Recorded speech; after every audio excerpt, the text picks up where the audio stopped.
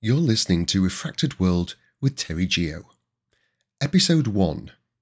Who is he? For years, I've wanted to start a podcast. In 2020, I bought a professional mic. In 2021, I bought accessories for said mic.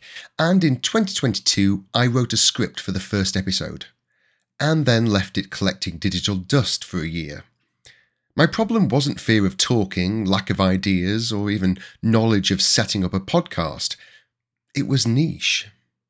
I have been told countless times that I need to find my niche.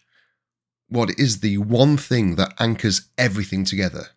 Do I want to perform radio plays, talk about true crime, gush over my love of Disney, science fiction, films, books, music, my time working in television, my time being in a boy band, fame, being an actor, writer, singer, my mental health, my best friend's suicide, or just focus on talking about the LGBTQIA+ community?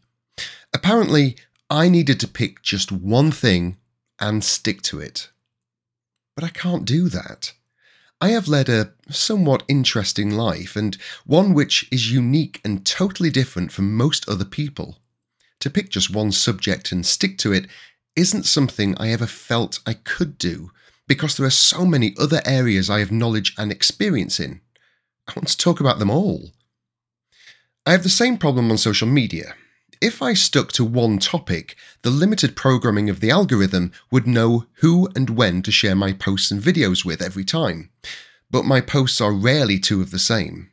The only thing they have in common is me. And then it hit me. I am my own anchor. I am my niche. That's the common thread that pulls everything together. Maybe it would be easy if I was still famous, but let's just go with it. And with that said, welcome to Refracted World, the Terry Geo podcast.